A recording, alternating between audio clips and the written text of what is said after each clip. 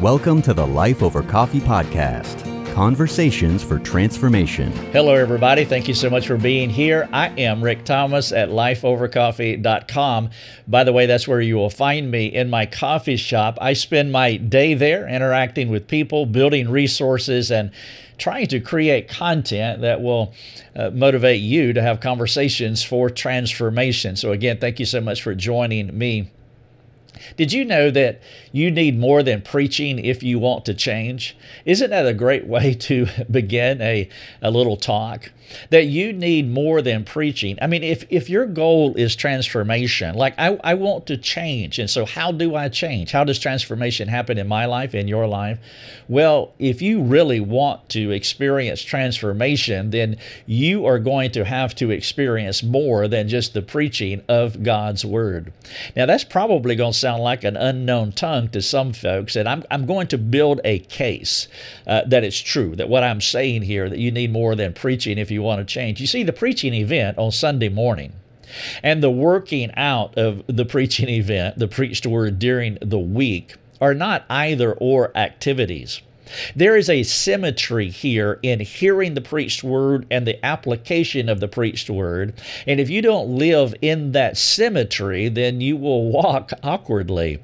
You will have internal disorderedness of your soul. You will have relational challenges in your life. You will come into situational difficulties that you will not know how to extricate yourself from or to have peace while in them.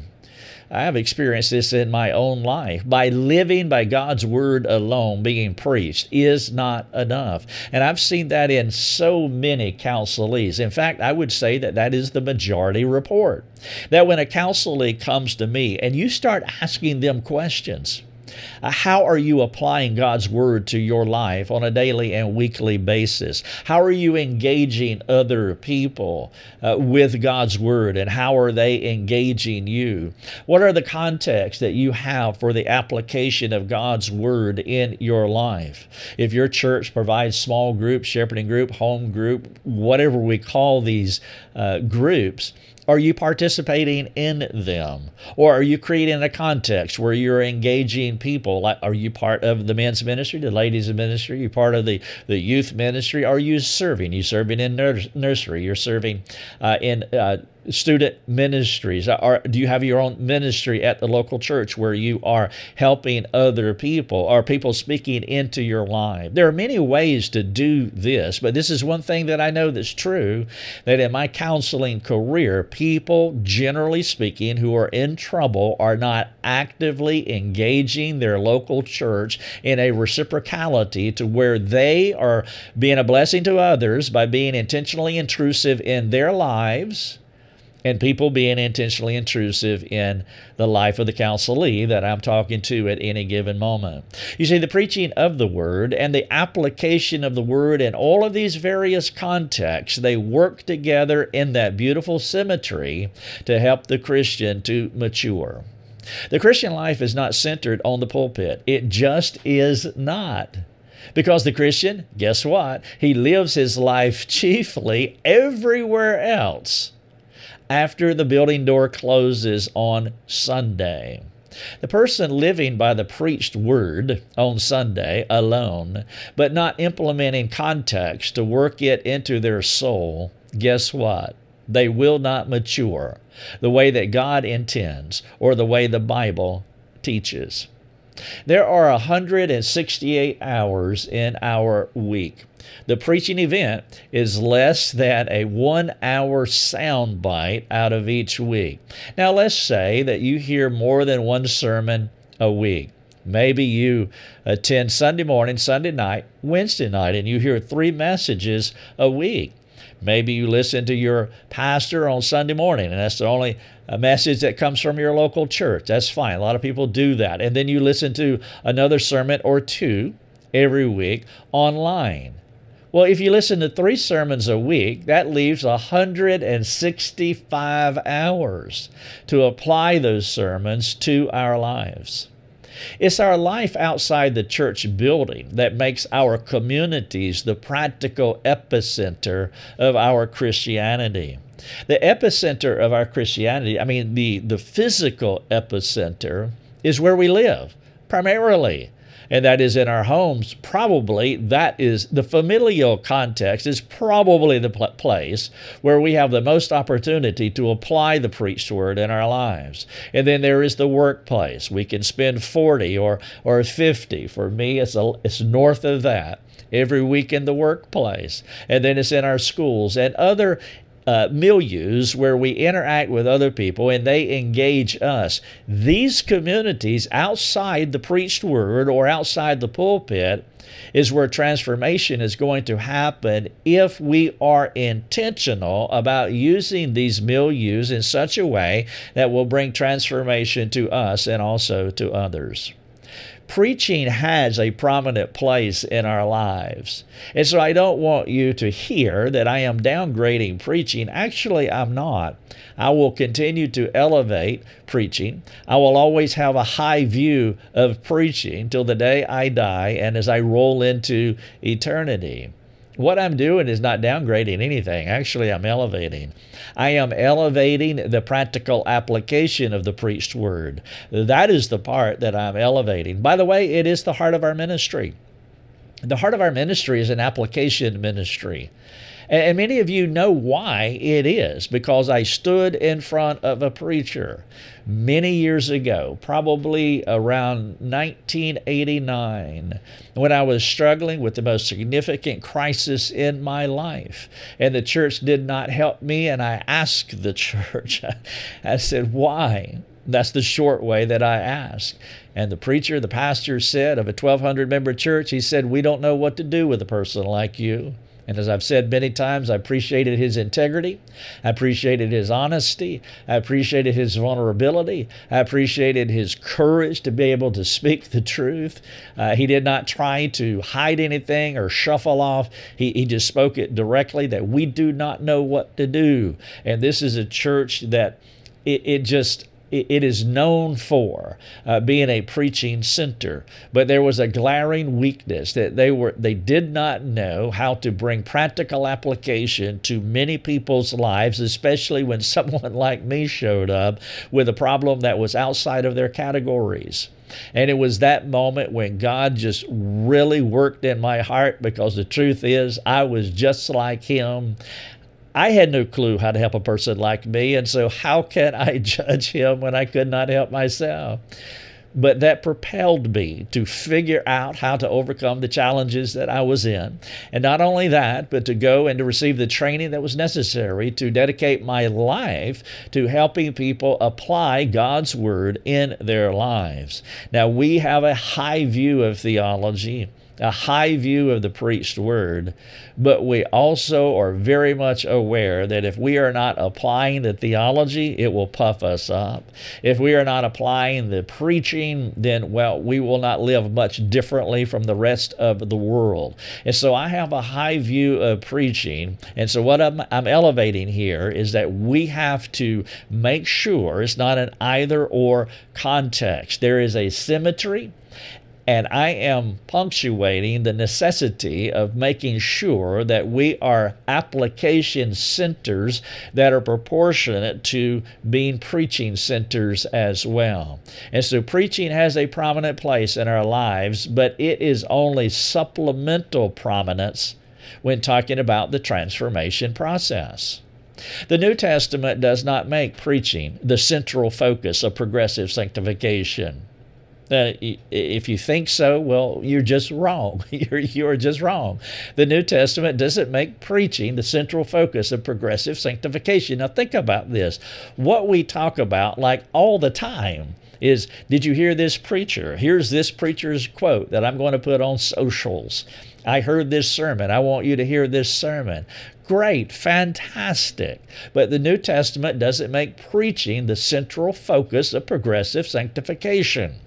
The gospel has that role in our lives. The central focus in our lives is the gospel, or to be more specific, Jesus Christ has a prominent and preeminent role in our lives, and preaching is one way to bring the gospel in view. I am not antagonistic toward preaching. I am antagonistic toward not having symmetry. The epicenter of our Christianity is a cross. It is a tomb. It is a resurrected life. Preaching is one instrument to help us to see, to experience, and to understand the gospel, the centrality of Christ. Preaching is a humongous tool, but one of many. Moses seemed to understand the balance between sound preaching and sound application when he taught the children of Israel how to parent. He gave them the Word of God, and then he exhorted them with practical instruction on how to take this glorious Word to their homes so that they could apply it in their lives. I want to share that passage with you that all of you know. Many of you have memorized it. It is Deuteronomy chapter 6, verses 4 through 9. I will give it to you in halves. The first half is the exaltation and just sound preaching. The second half is like, okay, now I want you to take this and I want you to apply it. Here's the passage. O Israel, the Lord our God, the Lord is one. You shall love the Lord your God with all your heart, with all your soul, and with all your might. And these words that I command you today shall be on your heart. Now there's excellent exhortation, fantastic preaching, the exaltation of Christ, to love him with all your heart, soul, mind, and strength. Preaching. Now here's his private application as we look at the bottom half of this passage in Deuteronomy 6, verses 4 through 9. He continues, you shall teach them diligently to your children, and shall talk to them when you sit in your house, when you walk by the way, and when you lie down, and when you rise. Not only that, you shall bind them as a sign on your hand, and they shall be as frontlets between your eyes. You shall write them on the doorpost of your house and your gates. He wanted to make sure that they understood that the Lord our God is one God, and he was wanting to make sure that they create these milieus, these environments in their lives, because once they walk away from that great preaching that he just gave them, he was not sure that they would take it and apply it practically, and so he gave them a way to think about it and exhorted them to make sure, and he just seemed to be redundant to punctuate his point that if you do not apply this, then, well, it's going to move past the curve of forgetfulness, and it will drop off as you keep scrolling through your parchments and looking at all these social media websites. Jesus' primary discipleship method took place in the context of people's lives where they lived. In fact, it's kind of imitating what Moses is saying. Jesus would be out on the countryside and he would be sharing God's word. He didn't disciple at the same place daily, where he was sitting, where he was sleeping, where he was walking, when he would rise. And when he was discipling people, it was not primarily a monologue. Jesus took his discipleship outdoors, and he used those contexts to draw out his disciples. Sometimes, when he discipled, he would use the physical world. You know this. He'd talk about birds and flowers and camels and nard. As a matter of fact, if you were to read Matthew 6, part of the Sermon on the Mount, started in verse number 25, when he's teaching about anxiousness, and he goes down through verse 37, you see some of these physical illustrations as he is discipling. He was an outstanding preacher, communicating God's word, and he would use the physical world, like birds, flowers, camels, nard, to illustrate the spiritual world. He was always moving from the physical, the concrete, to the spiritual, to the abstract. And in that spiritual world, he was talking about provision and sovereignty, anxiousness, worship, service, humility. There is a classic illustration of this as he went from the physical concrete to the spiritual, and that is Matthew 6, verses 25 through 34. I'll not read all of that here for you. Most of you know it well, but I would encourage you to see how he taught God's word on the hillside. He says, I tell you, do not be anxious about your life, what you eat, what you will drink, nor about your body and what you will put on. Is not life more than food, and the body more than clothing? Look at the birds of the air. They neither sow nor reap nor gather into barns, and yet your heavenly Father feeds them. Are you not more value than they?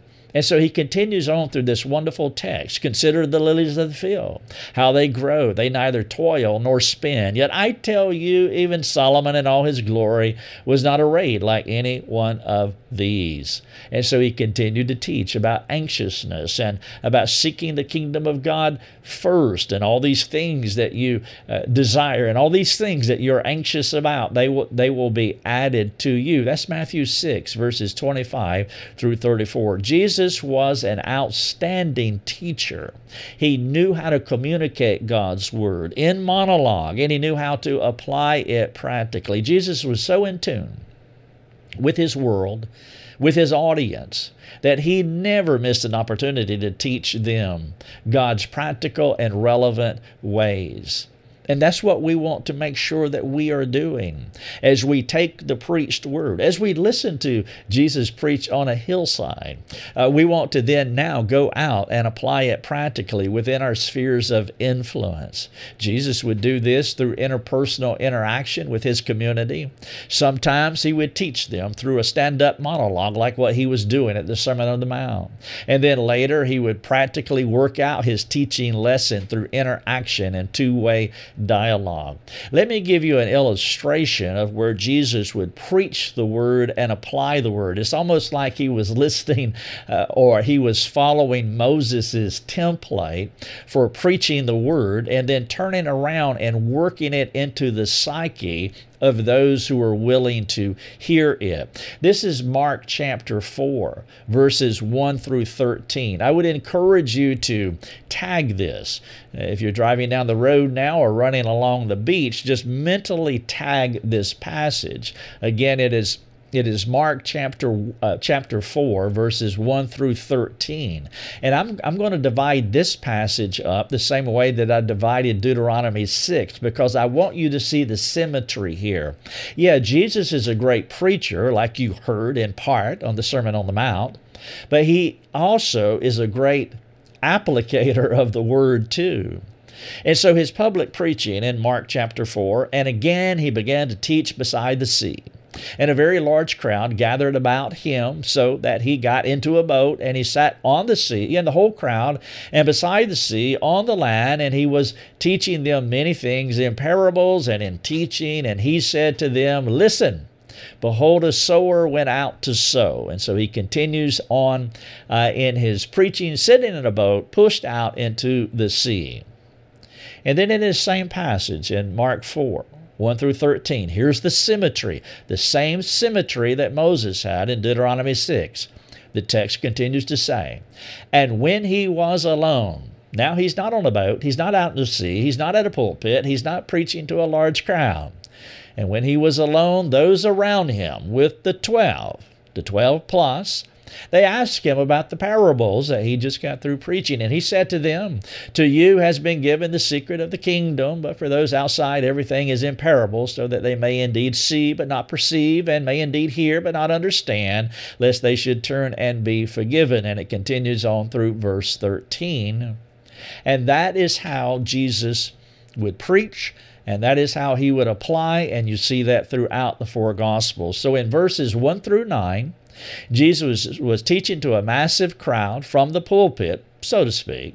And then in verses 10 through 13, he begins to unpack the teaching lesson in a personal, customized, relevant, and practical way for his community. Here's my point. The pulpit is a great place to exalt the Savior, to expound the gospel, to call people to live in holiness. To be sure, God-ordained preaching for the proclamation of the word is critical and prominent in our lives. It is the foolishness of preaching that confounds the wise and empowers the faithful. And in addition to great preaching, you also find in Scripture that it is in the living rooms of the community where the truths preached from the pulpit works out in the context of our lives. You can encourage someone repeatedly from the pulpit to serve, and the hearer may understand, they may personalize, they may apply what you are saying. If you tell them to wash another person's feet, that is a great tip. That is what I want to do. But imagine this. If you bring a towel and basin to his living room and you wash your friend's feet, you can be assured that he will never forget that one act of other-centered serving. And you see that in John 13:15. You see that in Matthew 26:13. It is one thing to preach from the pulpit that we should wash one another's feet. It is a wholly other thing when you do it in their living room. By the way, this happened to me.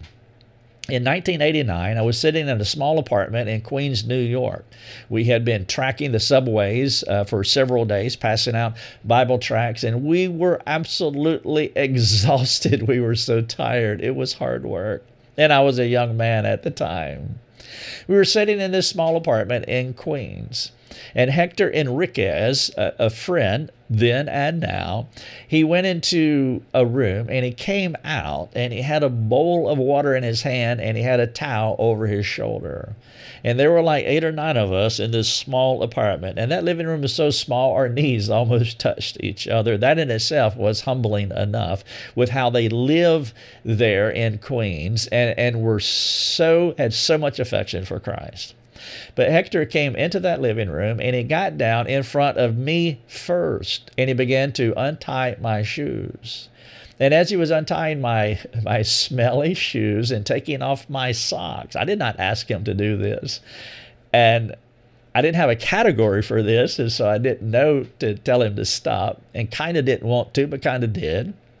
He took off my socks and he put my feet in the basin of water. And he began to wash my feet. As he was washing my feet, he was praying and he was crying and he was thanking God for these men of God who came to Queens, New York. It was humiliating.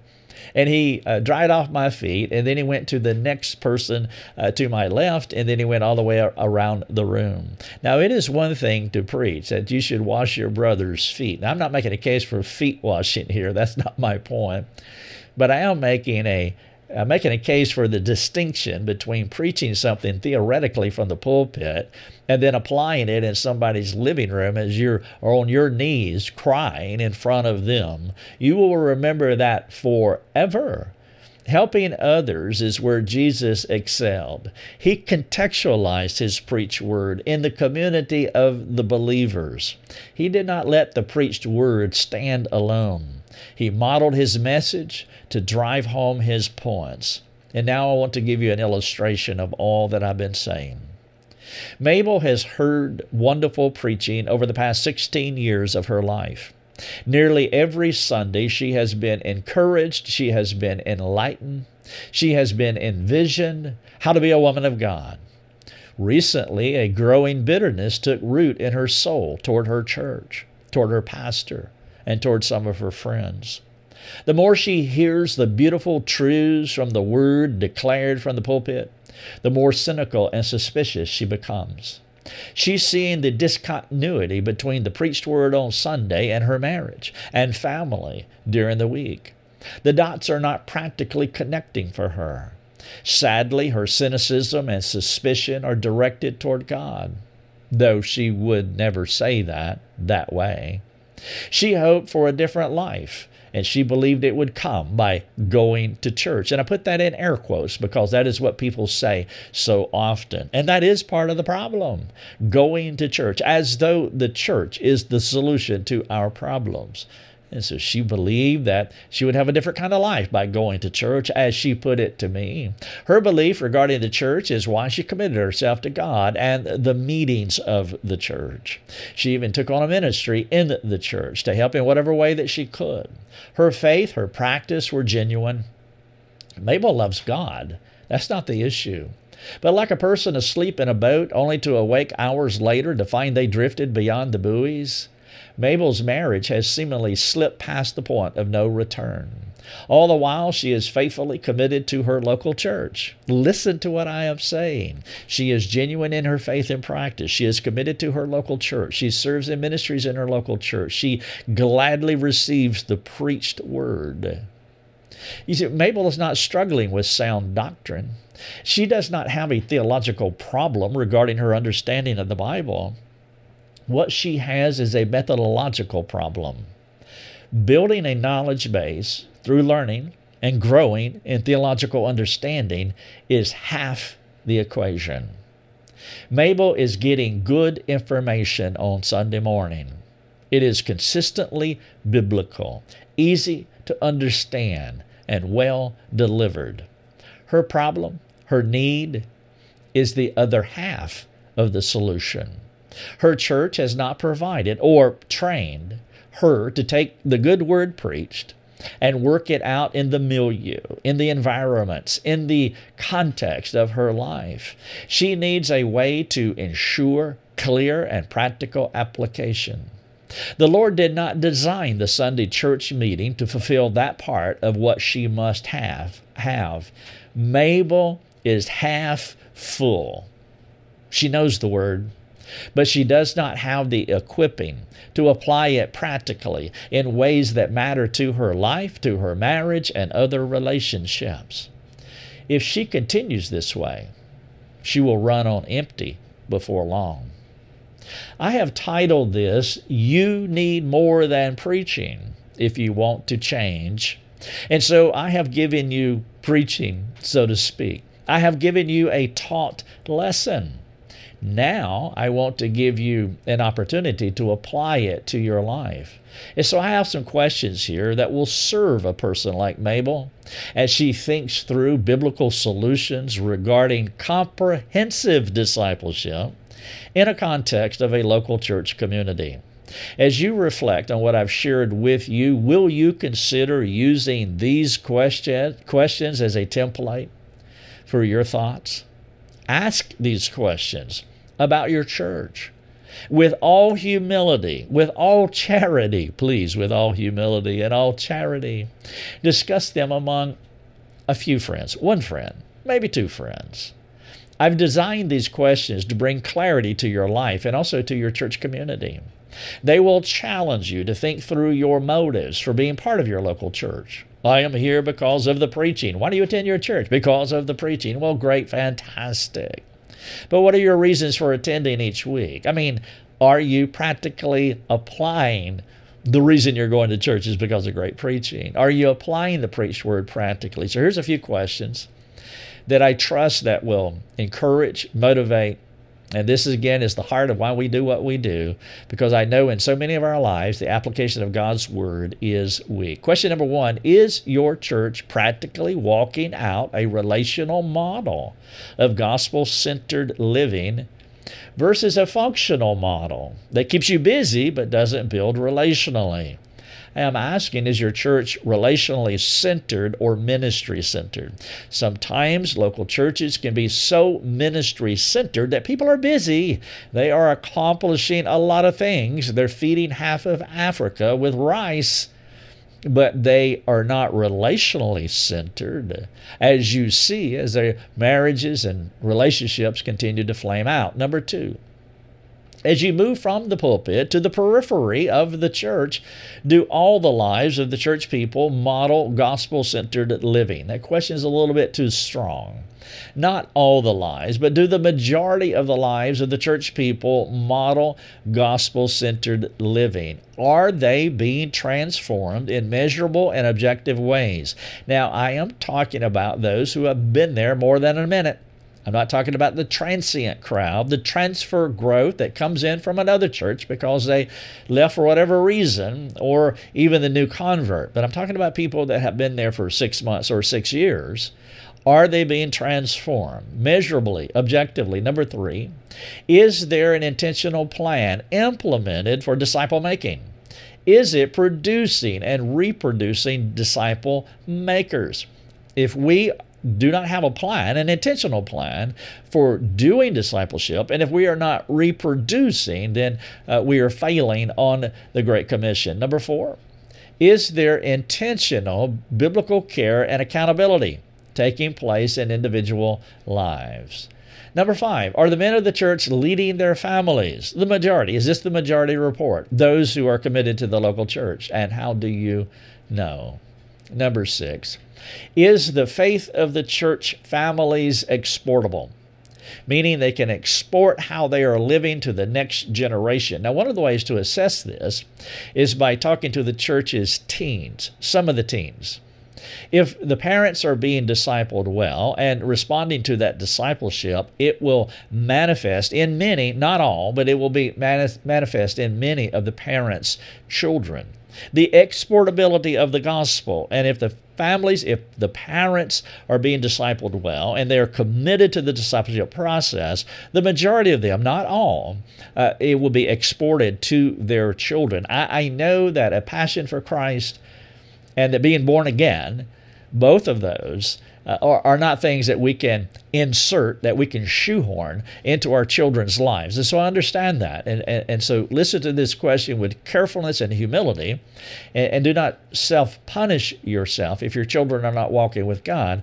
But I'm saying that majority will report, because the gospel is exportable.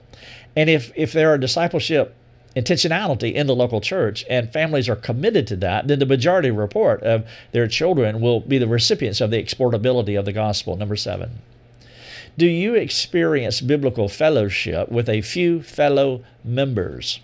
Biblical fellowship is sharing personally, intimately, practically what God is doing in your life. Are you experiencing that kind of fellowship? Number 8, there's only 9. Number 8, suppose you have a relational problem or situational difficulty. Are you comfortable and confident that you can go to your church leadership to describe your problem and receive competent care to walk you through it? This is what I did in 1989. I went to the church leadership because I thought they could help me, and of course they could not.